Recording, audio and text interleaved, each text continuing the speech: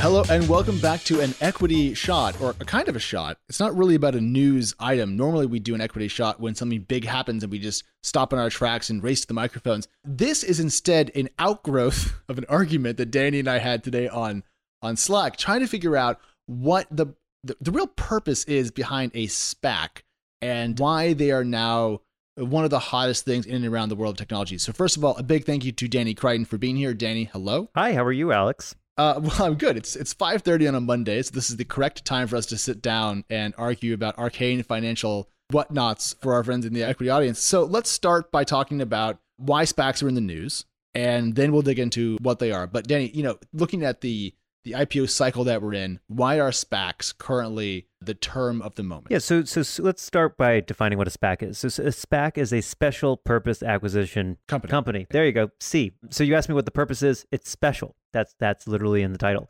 So a SPAC is a publicly traded blank check company. So much like venture firms are blank check vehicles. When an LP, a limited partner, invests in a VC firm, they don't know that what they're investing in. They're investing literally in people. They give a bucket of cash to the general partners to say, go invest based on a thesis that you presented. So it might be, hey, we're enterprise investors, go invest in enterprise. We're consumer investors, we want to go invest in this. It's actually identical for a SPAC. You're going up and saying, hey, we have a thesis. We think that there's enterprise software companies that should be publicly traded. We think that we can make money. Here's how we think we can make money. Give us $1 billion. We're going to go find that company and go do it. They become popular because, more and more companies want to be publicly traded today. With post-coronavirus, everyone wants to be on the public market suddenly. It's ironic because over the last couple of years, no one wanted to be on the public markets. And, SPAC is one way of doing that really efficiently. And there's only a couple of rules with SPACs. So let's say you and I get together and we form a SPAC entitled, Danny and Alex's Super Smart SPAC. And we put in $100 million a piece, because that's how much money you and I keep laying around the accounts, on a personal basis, week to week. We would have a $200 million SPAC, and it would go public, and it would trade for presumably right around $200 million, because that's the cash that it has. Now, it could go out and buy something. It can go out and buy a small enterprise software company or a small social company. And there's rules about this. We have to complete the transaction within 2 years, I think. And I believe the purchase price has to be it has to be 80% of the value of the thing you're buying. So you can't go out with a SPAC of $4 and buy Ford Motor Company if it's private. It has to be kind of aligned. Now, past that, Danny, are there rules that I need to know about SPACs that are limiting and useful to the conversation? Or is that kind of the basics that we need to know to talk about why they matter today? I think that sounds good. I mean, the only other thing that's important to note is the fees that are involved. So the people who raise a SPAC oftentimes get a sort of a placement fee right up front. A percentage of the total assets that are raised as part of the transaction. So when you create the SPAC, the actual managers of the SPACs oftentimes get millions of dollars right up front as soon as they close. Whereas in VC land, those fees tend to accrue over a period of 10 years. And those would be the kind of the 2% of the fund that is given out to help finance the VC firm's operation off the capital they raised to invest. That's right. Those fees are much higher in the SPAC world. SPACs already sound a little dodgy to me, given the fee structure and the upfront payments.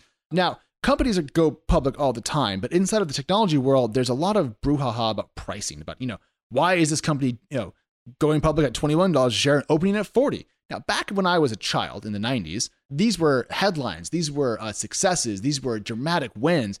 In the current climate, people now look at dramatic first-day pops of traditional IPOs, not SPAC-led debuts, as a negative thing. Why is Bill Gurley so mad? Well, I think, the argument is you're leaving money on the table, right? So you're selling 15% of your company, which is a typical float for an IPO, somewhere in 10 to 15% range. And you're saying, hey, this thing is worth $400 million. It's actually worth $1 billion, right? You're actually giving a 60% discount of its true value to these insiders, these people who know your Goldman Sachs MDs, your Morgan Stanley MDs, all these insiders. And that's money left behind for the employees, all the other owners of capital, all the VCs who invested early. And you're essentially giving this money away. And in the old days, when there was less information, the idea was, hey, a big pop shows there's a lot of excitement, there's a lot of demand that carries forward. I think the argument is changing. I don't know if it's 100% true, but the argument is changing that, look, you don't need the pop anymore to convince asset managers 2 years down the road to say, whoa, I need to get into that hot company. Remember when Slack debuted and it popped 100%? Now it's been 2 years, we can invest. I think today people are much more fundamentals focused. They focus on the actual data, and those pops matter less. Yeah, so I think back in the 90s, when the company would have $4 in revenue and 8 users, it was indicative of excitement about the future of the business, that it was doing so well as an IPO. Today, because we're talking often about SaaS companies, cloud infra businesses, things that are a bit more nuts, bolts, and boring, they probably shouldn't be priced so that they jump so high right after the debut. And keep in mind that when you do go public through a traditional IPO, you sell a block of shares at a determined price, and then the stock begins to trade. You don't get the opening price, you get the IPO price. And that's the gap between the two, is what people are really annoyed about when it's too large. So people are now saying SPACs are the way to go because theoretically, at least in the view of some people, and this is what I want to kind of drill down on, SPAC-led technology startup exits that become public through these SPAC acquisitions will theoretically have a better pricing mechanism. Now, Danny, I understand if you don't like the way IPOs are priced, doing a direct listing, which is just beginning to float, and then later on selling some stock at a per share price that has become the norm after some trading. To me, that is a way to price where the market will have you and then raise some capital. SPACs seem to be a short circuit around the IPO process, but I don't understand the mechanism by which they're more intelligently priced than traditional IPOs. I think of it as unbundling a bunch of stuff that happens in the IPO, right? So in the IPO, you're doing a bunch of things. You are floating your shares, which means there's now a market to buy and sell them. You are fundraising. You're creating dilution in the company. You're selling 10 to 15% new shares, plus more in the green shoe and all that sort of stuff in order to get more capital onto the balance sheet, right? So you're raising capital. And then there's also this part of finding buyers, right? You're actually looking for people to invest in the company long term who may not just buy 15% of the shares, but might want to buy up 20, 30% over the long term. You know, companies like Slack use direct listings because they just want to create a market for their shares. They have shares, they have money, they don't need to raise money, and you're just creating the market. So it's similar to putting your car up at a dealership and saying, hey, I would like someone to buy this. I don't need it to happen right now. I don't need to sell the car, but it is available if anyone wants to buy it. It's sort of like a pocket house sale, if you know what that is, and in the real estate markets. It's like, yeah, I would sell if a buyer showed up, but like I don't need it to be, transacted today. I think in the case of a SPAC is really a substitute for Google or another tech company to do an acquisition, right? So SPACs actually compete with, private equity firms like Vista. They compete with Google and other tech companies in terms of acquisition because they actually have cash to buy. They're looking to acquire the company and they're going to buy those shares. So you're not just floating them, you're actually getting cash for your shares. You're exiting out of the company. And that's the opportunity in the SPAC world where you're saying, look, you want to separate the process of going IPO. That's already happened because it's publicly traded. And you want to separate out the acquisition from the market setting price. You can do all this kind of unbundled. And that's what's kind of interesting with SPACs is you get to pick and choose. You can do them at different times. You have this flexibility. You don't have to jam it all in the S1 and try to make everything magically happen all at the same time, which is very risky. So I hear all of that. And I understand some of the appeal of it because if you do SPAC a company, and I don't know if we can really use that as a verb, but we're going to abuse English today because there's no way to get around SPAC being a hilarious construction. If you SPAC a company, you do purchase the shares. And so theoretically, if you were a prior shareholder, you would be exited from the deal, which is great. And then you can also maybe have a bit more say in determining the price at which you sell your shares. So maybe you can get the price you wanted. But to me, it doesn't solve the disconnect between what the market will pay and what you think it's worth. Now, you could say that the price determination for the exit price via the SPAC deal is more clearly defined and more fair, but it still doesn't stop the company from going up in value dramatically after the acquisition via the SPAC happens. And so one element that confuses me about this whole IPO process is different groups of shareholders. When you talk to any CEO after they go public, and this is part of my job, I do it every week when there's an IPO going on, they talk about how excited they are about their long-term investors, how they have this long time horizon, and they're so excited about having these bedrock holders. And then the stock goes out and Robinhood dipshits pay 8x for it, and then everyone says, oh, money was left on the table. If you want to have the long-term holders that CEOs claim they want to have, they will often pay a lower price than the Robinhood dipshits who will pay 4x that. And so saying that the Robinhood dipshits are the actual market price versus the long-term holder price, to me is a bit of a misnomer. And so a lot of the brouhaha here is simply conflating different investor groups and different corporate priorities, i.e. the fundraise and the construction of a long-term shareholding base. And that's why this gets a bit messy. I can see how SPACs might help with little bits of that, but to me, it just doesn't solve the purported issue that people are cross about, which is the pricing gap between, institutional money and idiots. Well, let me take that a couple of different ways. So I think on one, the benefit of a SPAC is that you get access to a set of investors into a blank check company that otherwise couldn't invest. So for instance, pension funds oftentimes have either limits on the kind of investments they can do in venture capital and alternative assets, or they've already kind of used their kind of bucket up and they can only invest in public equities. Because a SPAC is publicly traded, they get access to anyone who can invest in publicly traded companies, not just those who can invest in alternative assets. And that's huge because alternatives, even though it's grown massively over the last 2 decades, the reality is that most money is still in equities. It's still a tiny little sliver. To give you a sense of this, some might have it as low as 5 or 7%, and equity is 60%, or fixed income being the other major section. So being able to access and tap that massive pool of capital for a blank check is huge. The other piece here you're asking about is pricing. I think it's important to compare things apple to apples, which means an IPO is selling 15% of a company or 10% of a company.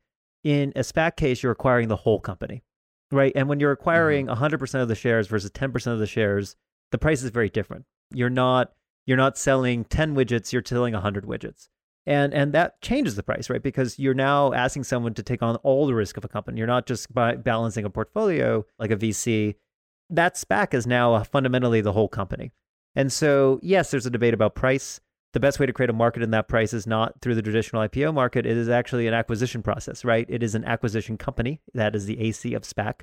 And they're going to compete with Vista and the PE firms, other tech companies, anyone else who might want to buy it out, the founders who might do a founder-led buyout, anyone else who might potentially be a buyer, and they're going to run an investment banking process. So they're going to get all those bids in from anyone who's interested, and they're going to look and say, hey, we have 6 offers. We could go join Google at this price. We could go be publicly traded at this price. Vista wants to buy us out. It's going to do a debt-driven kind of restructuring or whatever and put us on the public markets in a couple of years. Which option do we want to take? And I think for a lot of folks, SPAC probably gives them a nice number that's still publicly traded, and they can say, hey, I created a publicly traded IPO'd company. We just did it through this kind of reverse method. Sure. But if you're a VC and you believe in the long-term value of a company, and some VCs will hold shares post-IPO, some don't. We've talked about this on equity a bunch in the past. Depends on your thesis, how you approach the world, etc. Then a SPAC would essentially cap your upside 100%. Because if you have to sell all the shares, you get a price and you have cash on hand after that. A question. I don't know if you know this offhand, Danny, but can you SPAC part of a company? Can you SPAC 30% of the shares in, Danny's awesome enterprise SaaS behemoth incorporated? I think it depends on the specific rules of the SPAC. I think most are assuming controlling stakes. I think that's built into a lot of those. Okay. So I don't think they have to own necessarily 100%, but my understanding is that they generally own controlling shares, which means 51% or higher. Right. So there's 3 ways to kind of approach the public markets these days. The traditional IPO, which I think we all agree, even if you believe my argument about different groups of shareholders, we can all agree there's been some wackily priced IPOs lately. Like, I want to point out that I'm fully cognizant of that. I respect it. On the other hand, there's been some IPOs that have been priced really high, and I've been confused by it. So, good job, IPOs. There is the direct listing option, which Slack and Spotify really kind of paved the way for. And then there is the SPAC option, and I do hope this conversation has clarified bits of that for you. There's actually, now that I think about it, a 4th option. There was Google's reverse Dutch auction, which went so poorly, no one ever tried it again since Google did it, as far as I can tell. So all these methods, I'll just say this. I hope that more companies go public because I'm very sick of talking about potential IPOs and would love very much more to write about real IPOs. And I'm fascinated to see if there is any shift away from traditional IPOs in terms of the aggregate IPO pool that we cover over the next 18 months, or if this has all been Tempest, Teapot, Twitter, turmoil, and really just a big talk about nothing. I think it's a big talk about nothing. But with the caveat, I do think a lot of companies, look, the entire mobile and cloud revolution of 2008 to 2012, that batch of companies is going public, right? It's 10 years. Yeah. They got to go. So they're going to find any method possible. Some will direct list, some will SPAC, some will IPO. I do think we'll see more IPOs than we have the last couple of years. There's no SoftBank to do a lot of those deals these days. But nonetheless, I think, SPACs got really popular in 2017. In fact, we wrote a couple of articles on TechCrunch.com that year talking about SPACs, the rise of them, and why they're popular. This year, obviously, there has been a little bit more intense coverage, but 2020 isn't necessarily outrageously larger than 2019. So according to SPAC Insider, which I might say is my Bible, I read it every morning, of course, but in 2019, there was a total of 59 SPACs that raised $13.6 billion, according to their calculations. This year, there's been a total of 45 IPOs raising $14 billion, Of course, it's only July, and so the numbers are maybe roughly double what they were in 2019, and 2019 was a record year in and of itself. But, fundamentally, the answer here is there's a couple more SPACs. They're raising a little bit more money. They're a little bit larger. And, but nothing really fundamentally has changed. And I think that's what always kind of makes me laugh about the Twitter perspective. Everyone's talking about this, but the trend has been clear for 5 years of the direction that SPACs are going. Yeah, one last tiny little note, because I just can't help myself. Like, we're going to have to see bigger SPACs to take some of the companies out that we are excited about seeing possibly go public. I'm seeing 9-figure SPACs most of the time. I'm not seeing 10 and 11 figure SPACs. And so if those start to show up, I'll sit up. Until then, I'm going to be looking for S1s and S1As and all the usual crap that we see. But we'll leave it there. Danny, as always, a treat. This has been an equity shot or an equity SPAC, whatever you want to call it. And we'll be back Friday morning. Stay cool.